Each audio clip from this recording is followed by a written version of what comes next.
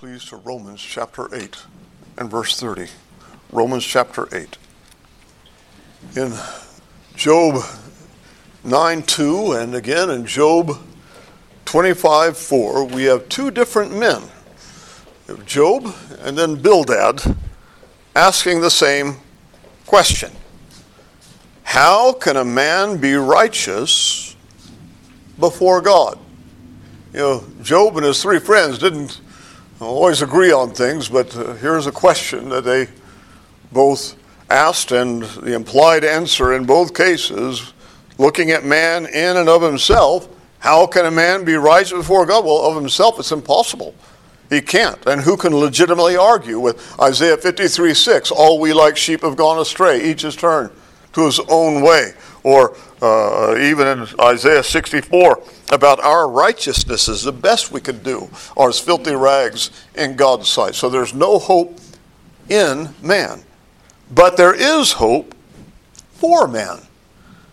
A positive answer to that question of Job and Bildad, it's that facet of salvation, of Christ's salvation, that's set before us again and again in the New Testament, even as we see here in Romans chapter 8 and verse 30. Moreover, whom he predestined, these he also called. Whom he called, these he also justified. And whom he justified, these he also glorified. Or as Paul had already said in Romans 4 and verse 5, God justifies the ungodly. Or Romans 3:24, being justified freely by his grace through the redemption that is in Christ Jesus. Or even when Abraham was told that through his seed all the families of the earth would be blessed, Paul says in Galatians 3, that was actually the gospel that was preached to Abraham, that even not just the Jews, but even the Gentiles will be justified by faith in Christ. Well, in our previous hour, we attempted to give something of an overview of this glorious doctrine of justification. We did so under three heads. Bear with me in a little bit of review, since we have some who were not here in morning worship. Firstly, we considered the meaning of justification and pointed out it's a legal term, something that takes place in the courts. We demonstrated that from Deuteronomy 25, from Proverbs chapter 17. And basically it means to be declared and then treated as righteous. And therefore, justification, considered in and of itself, it makes no change in us personally. It's in the record books of heaven, as it were. It's a declaration by the judge.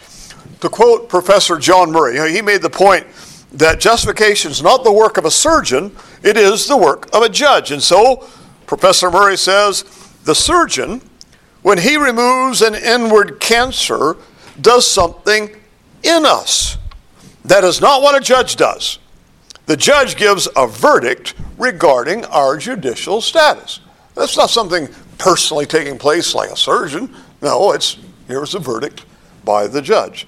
And so, as it says in Romans 8:33, about who can bring a charge against God's elect, the idea, no one can bring a charge that sticks. Well, why not? Because it's God who justifies. That is, it's God who declares us righteous and then forever treats us as righteous.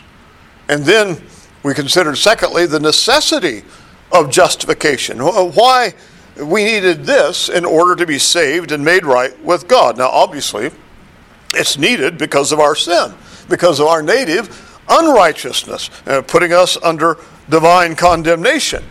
So we needed forgiveness of sin, and in order for God to justly forgive sin, to do so in a way consistent with righteousness, well, the penalty had to be paid, and therefore Christ came. But we needed more than pardon for sin. We needed an infallible, unchangeable righteousness. Remember how we're told in 1 Corinthians 6:9 how the unrighteous will not inherit the kingdom of God. Okay, well, when God would save them, remember, he gives that catalog of sins: idolaters, adulterers, and homosexuals, and extortioners, and thieves, and drunkards, and so forth. and such were some of you. Well, what happened? You're not that anymore. Well, you were washed. That speaks probably there of that internal washing by the Spirit. You were sanctified, which speaks of being separated from what they were by nature and from the world and set apart to God. And then he adds, and you were justified. Why does he put that last? And what? Well, the point is, the unrighteous, they're not inherit the kingdom. You were the unrighteous. Well, when God saved you, he did that internal work, that washing, and that separating you from the world in your past. But not just that, he did this objective work as well. He's declared you righteous. You were justified. And therefore, that full and glorious salvation, that was needed, not just to be forgiven, but rather to have this perfect righteousness, unchangeably so before God. And therefore, we considered thirdly the method of justification, how God provided that perfect righteousness or gave that just declaration that we are righteous. Obviously, it wasn't because of us, anything in us, but rather Christ died for our sins, receiving the punishment in full, the just suffering in place of the unjust, that he might bring us to God, or the one who knew no sin was made sin. He was regarded and treated as sin itself. And he also had lived out a perfect righteousness for us as our representative that is now credited to our account, if you please. It is now imputed to us. Remember how he was born of a woman, born under the law, to redeem those under the law, and, that we should receive the adoption as sons, which included being declared and forever treated as perfectly righteous. And so, therefore, as our sin was charged to him, Romans 5:19, he said, not charging us or imputing us with our sins, but rather he who knew no sin was made sin. So his righteousness is charged to us, that we should be made the righteousness of God in him. Not talking about our personal practice, though that does come, but now in the meantime, that we should be declared, forever treated, perfectly righteous, God declaring what is true. Well, that's the method of justification, by faith alone, in Christ alone. In fact, Paul, and we saw from Philippians chapter 3, let me just read that for you, when Paul had been talking about his righteousness that he had in his religious state, and as to the law, outward I was blameless, I was so clean, I squeaked, and yet he says, I count all that as rubbish, it won't do, that I may gain Christ, verse 9, and be found in him, not having my own righteousness, which is from the law, but that which is through faith in Christ, the righteousness which is from God. It's that righteousness that God himself bestows in Christ through those who trust in him. Well, that by way of a quick review.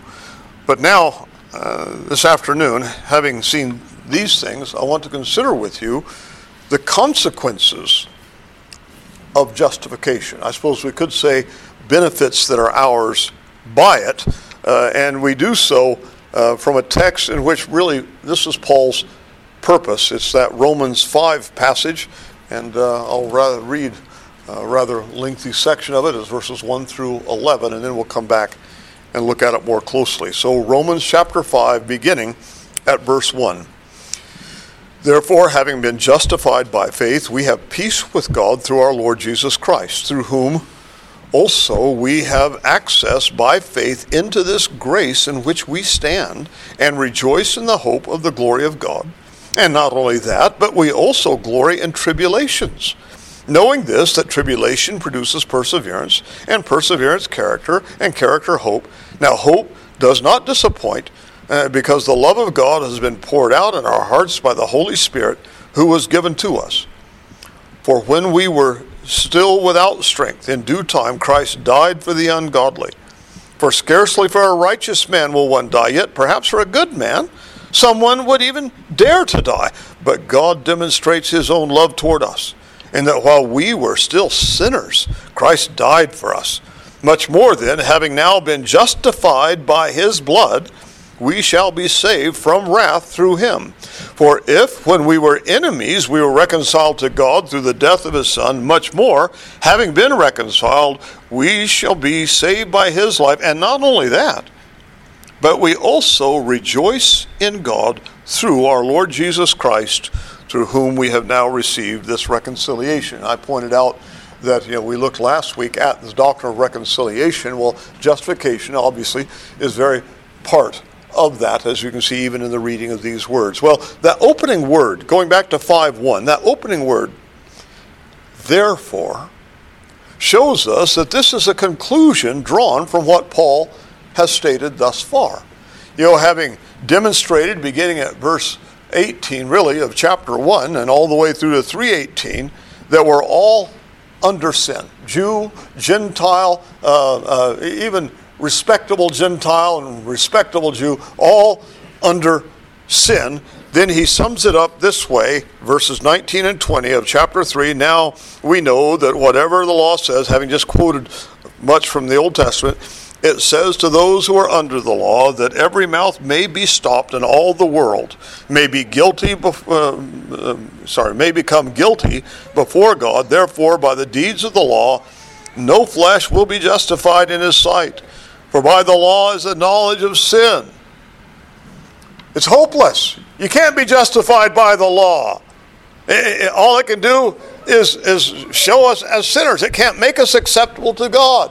But he didn't stop there. Here you have one of those blessed conjunctions when he says, but, verse 21, but now the righteousness of God apart from the law is revealed, being witnessed by the law and the prophets. And by that he's saying, what was foretold in the Old Testament about Christ and his coming and his suffering and his dying, and he being the righteous servant of Jehovah, and all that he would secure, and by him many would be justified, even as we see in Isaiah 53. It's in this way that God, having foretold it in the law and the prophets, then provided a perfect righteousness through the Lord Jesus Christ, and by faith and faith alone in him. And then Paul goes on to demonstrate that this righteousness and this right standing before God, it's always been by faith. So he comes to chapter 4. He appeals to Abraham. Look at here. Faith accounted as righteousness. And not just that, but then he quotes David from Psalm 32, I believe it is. And here's another one. Now, he was also regarded as righteous by faith. They took God at his word, they trusted God, and they were treated as righteous. So Paul's here making his case. It was that way even in the Old Testament. It wasn't like, well, if we just do works of law, then we'll be right, then we'll be righteous. No. Here's the only hope for sinners. Justification by grace through faith. And then you've got those words in verse 1 of chapter 5, therefore, having been justified by faith, etc. Now, as I've already observed, I made reference to it, I think, in the previous hour as well, our justification in Christ is of itself entirely objective. Right? It's the work of a judge, not the work of a surgeon, as Professor Murray said. It's something outside of us. It's a declaration in heaven, in the court of heaven, as it were. So it makes, in and of itself, no change in us, just like when a judge pronounces a verdict. There it is. It's something objective. It has to do with our legal standing before Christ. Whether you feel it or not, subjective, it doesn't matter. But though that is so, Paul here shows us in Romans 5 that it has very experiential consequences. That though that's, as it were, in the record books of heaven, yet he at least emphasizes certain matters that are very subjective or experiential, 5 in particular. And so first, again, coming back to 5:1, therefore, having been justified by faith, we have peace with God through our Lord Jesus Christ. Now those who have been saved by Christ have a very broad peace, a very subjective peace. We can talk about peace of conscience. We can talk about peace of mind. We can talk about enjoying peace even in the midst of turmoil. And those are consequences of salvation, but that's not what Paul has in view. We have those because of a far more important peace. That is to say, with God. What we've already seen about our reconciliation. We were enemies, but yet God reconciled us to himself through the death of his Son. Alienated enemies in our mind, but yet now peace was made through that. So it's no longer as it was. Psalm 7:11. God is angry with the wicked every day. That was us. We by nature were children of wrath. That's no longer so. That sin obstacle has been removed. So God's not charging us with our sins. He charged Christ with our sins, and he then credits Christ's righteousness to us, the righteousness of God in him. 2 Corinthians 5 again. Therefore, we never need dread divine vengeance. God Almighty is not against us. You're at peace, always and only. As I pointed out last Lord's Day, he's only and always for us. And so Paul begins, when we talk about the consequences of justification, he begins here on purpose. This is the most important. I mean, without this, what else matters? If you don't have peace with God, you ain't got nothing, right? But having peace with God, that means then, well, it's not simply a cessation of hostility. No, it means all blessedness. Perhaps it draws on the Hebrew word for peace, shalom. That is entire well-being. You have peace with God indeed, blessed and blessed forevermore, because, well, we are righteous in Christ, and therefore we are as blessed even as Christ is blessed. So much so that now by that one offering, we're perfected forever. We have a holy boldness. That's what Christ has given us, to go into the very throne of grace. Scripture calls it even fellowship with God. So there's the first consequence, peace. But then secondly, in verse 2, he shows it goes beyond just the peace. There's the enjoyment of that peace, of that relationship with God. He speaks here of our acceptance. Notice verse 2. Through whom also, that is Christ, we have access by faith into this grace in which we stand. And now by God's grace here, he means God's favor. Okay? And we have access through Christ, that we've been brought into God's favor. Through Christ's work, Christ's righteousness, his person as our Savior. And therefore, all the favor that God has toward the righteous, he has toward us. And since Christ is our representative, since his righteousness is ours, that means the favor the Father has towards the Son, he has for us. Well, what kind of regard does God now have toward you, Christian? You know, when we read twice in like Matthew's Gospel, Matthew 3:17, Matthew 17:5, this is my beloved Son in whom I am well pleased. Well, that's Christ. But you understand, as now justified in Christ, so having Christ's righteousness imputed to you, well, that's your position. This is my beloved Son. This is my beloved daughter, in whom I am well pleased. That's why we're called as dearly beloved children, Ephesians 5:1. That's God's regard for you. You're justified. You're perfectly righteous in his sight in Christ. Or when Paul says in Ephesians 1:6 that to the praise of the glory of his grace, we have been made accepted in the beloved. Well, Christ is the beloved, so we're accepted in the beloved, but the idea is we're as accepted as the beloved. We're in Christ, what is his is ours, and we're as accepted as his. We could even include our Lord's Prayer in John 17, when he's praying that the world would know that you have loved them, his people, as you have loved me. That's our acceptance as Christ. It's his righteousness imputed to us. Well, what glorious truth this is, right? Me? Yeah, I still sin. I've got to. You've been justified. This is God's unchanging regard. Here's his verdict, his unchanging regard for you, the righteous. Now, as wonderful as that is, he actually does say something more here in Romans 5:2, these words that we're looking at, as a consequence, that justification, because of that justification, your stand in God's favor is entirely, always unchangeable. Notice again the language. We have access by faith into this grace, into God's favor, in which we stand. It's the idea of which we stand permanently.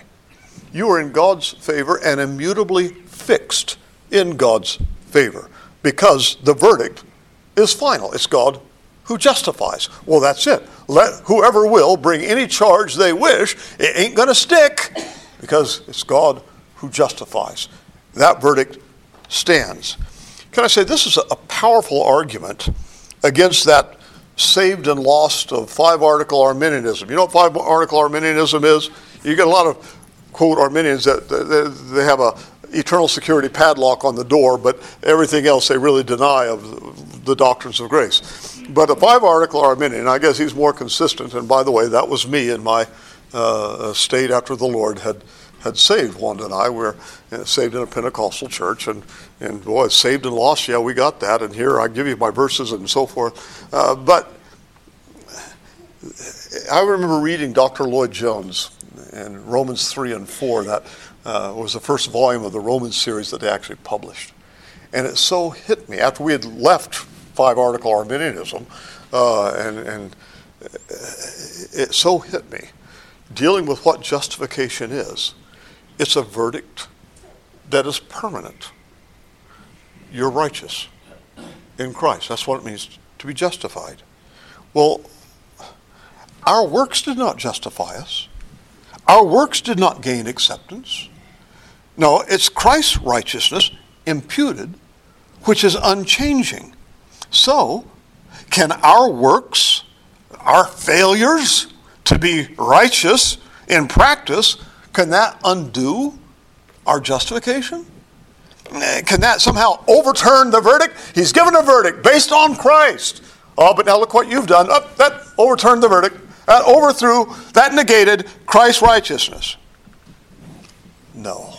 It's of God that we are in Christ, who has made to us our righteousness. It's that righteousness which is from God through faith. Scripture speaks of it as being robed in the righteousness of Christ, or even being the very righteousness of God in Him. That's not based on anything we do, have done, will do. It's based on Christ and Christ alone.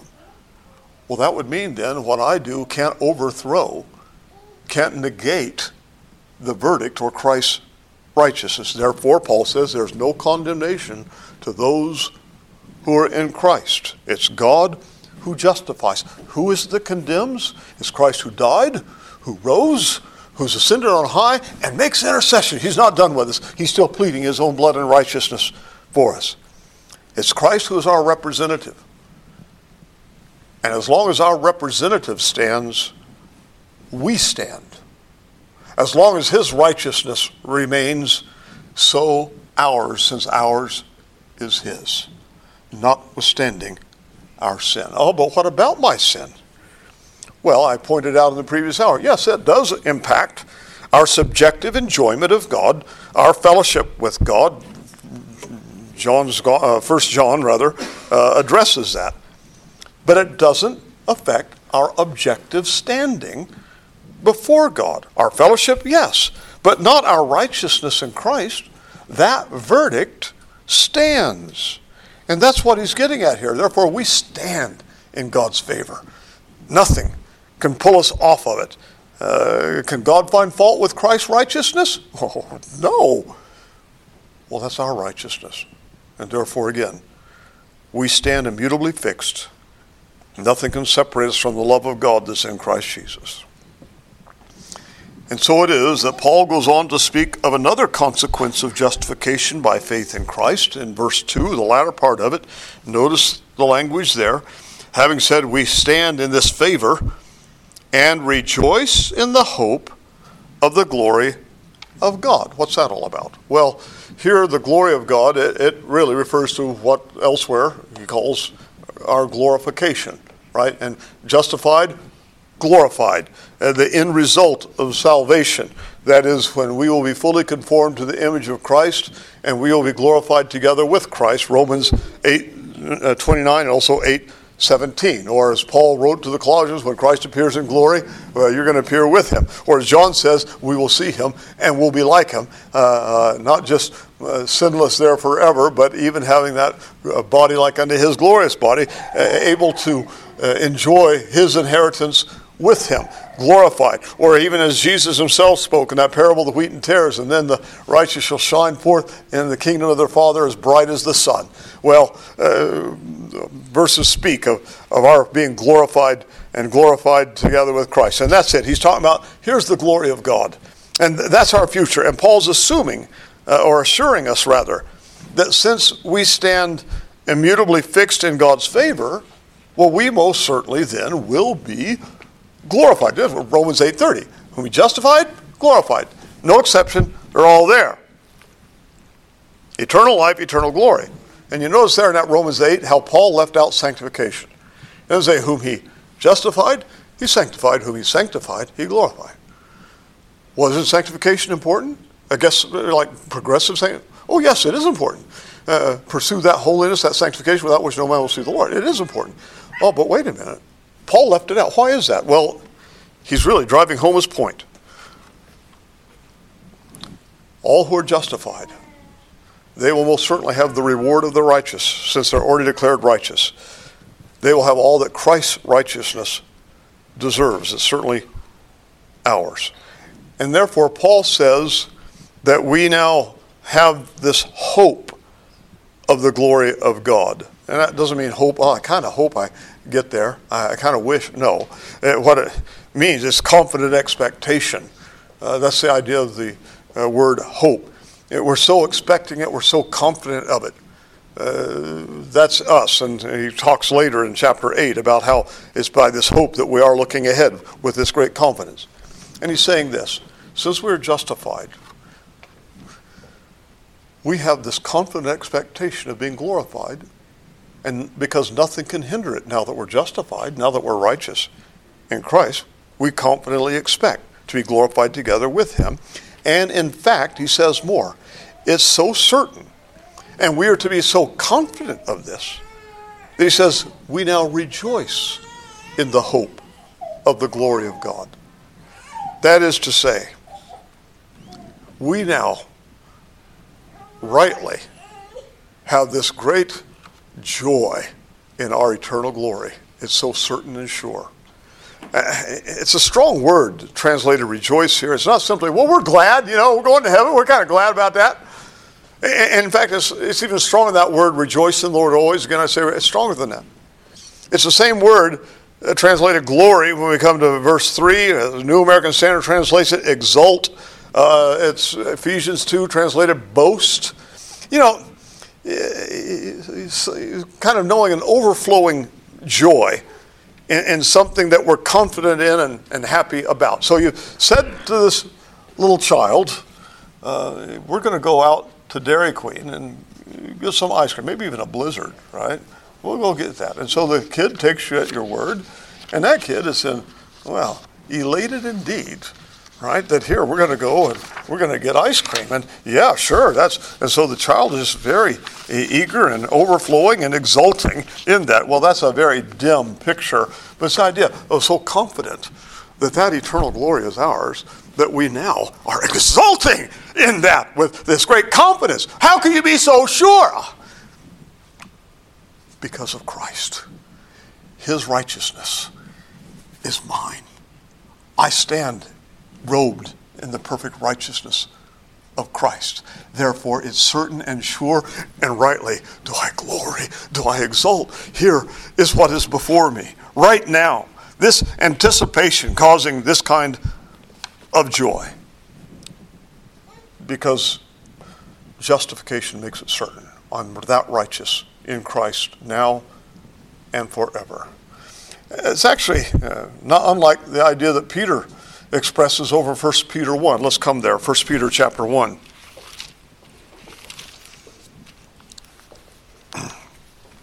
Verse 4 talks about how we have been saved for an inheritance.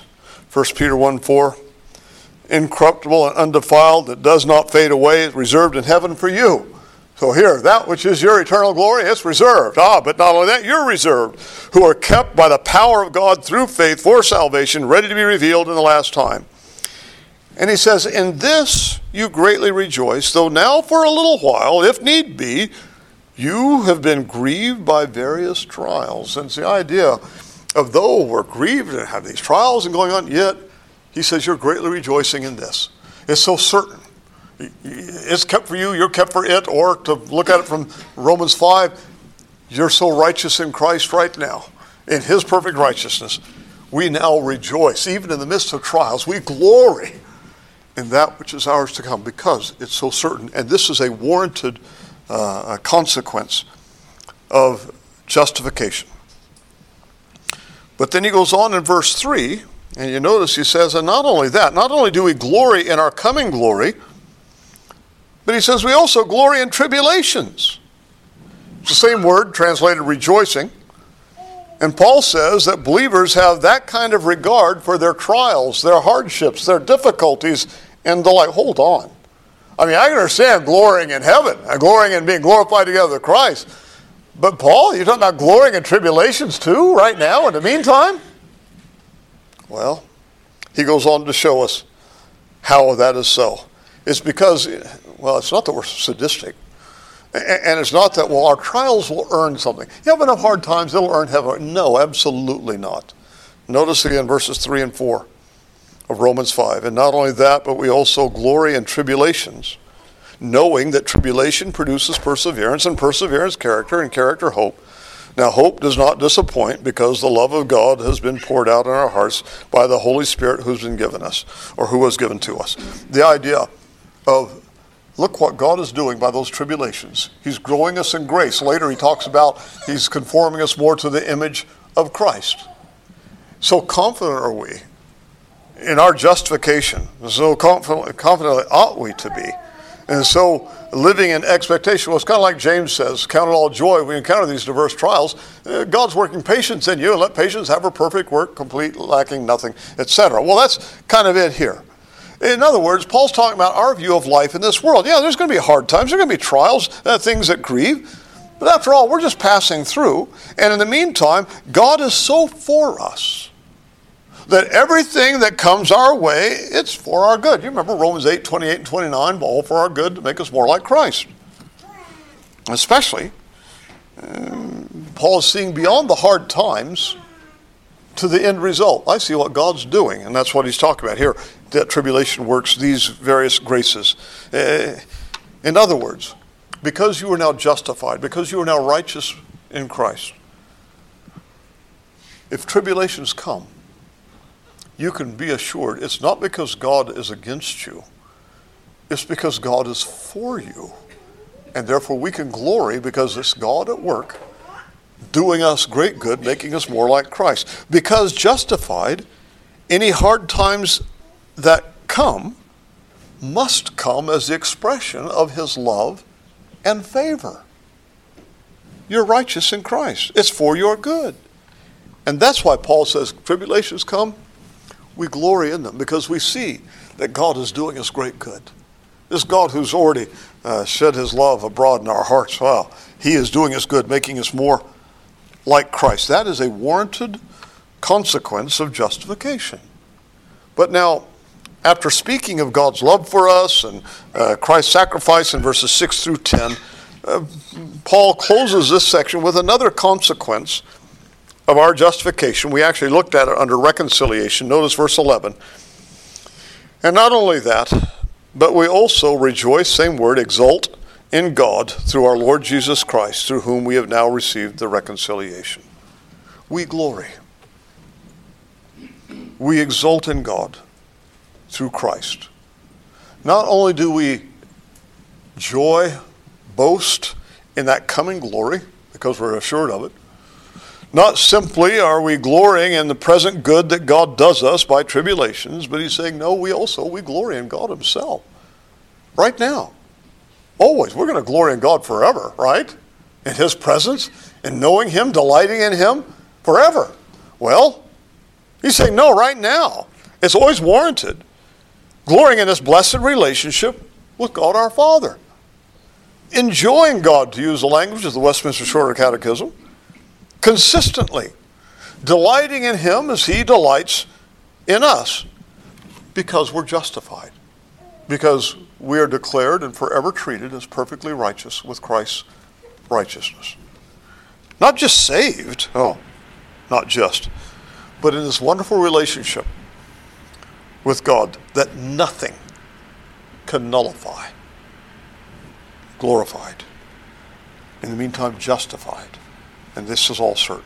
And we glory in it. Well, again, what about our sin? Yeah, as I pointed out, our enjoyment of God, our fellowship with God, yeah, that is impacted. That's why 1 John 1, he talks about if we walk in the light as he is in the light. We have fellowship.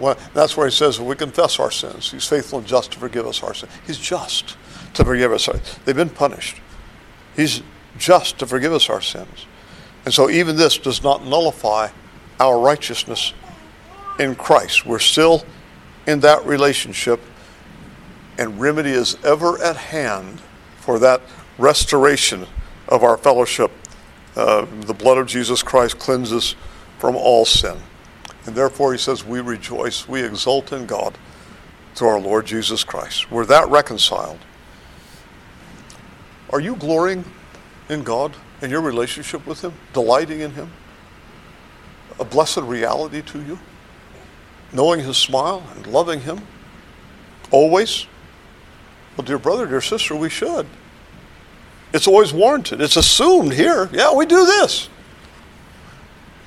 It's the very right experiential outworking of that never-changing objective reality, being justified by faith. We have peace with God. Peace forever in his favor, certain to be glorified, all things now for our good, making us more like Christ, and now in a blessed relationship with God, our Father. It's all ours, right now. All who are justified, because justified, declared and forever treated as righteous. It's all ours right now, because of our Lord Jesus Christ. Dear brother, dear sister, when he says being justified by faith, we have peace with God. That's you. Whether you feel like it or not, whether you're really feeling good today or feeling just miserable, doesn't matter. Doesn't matter. This is you.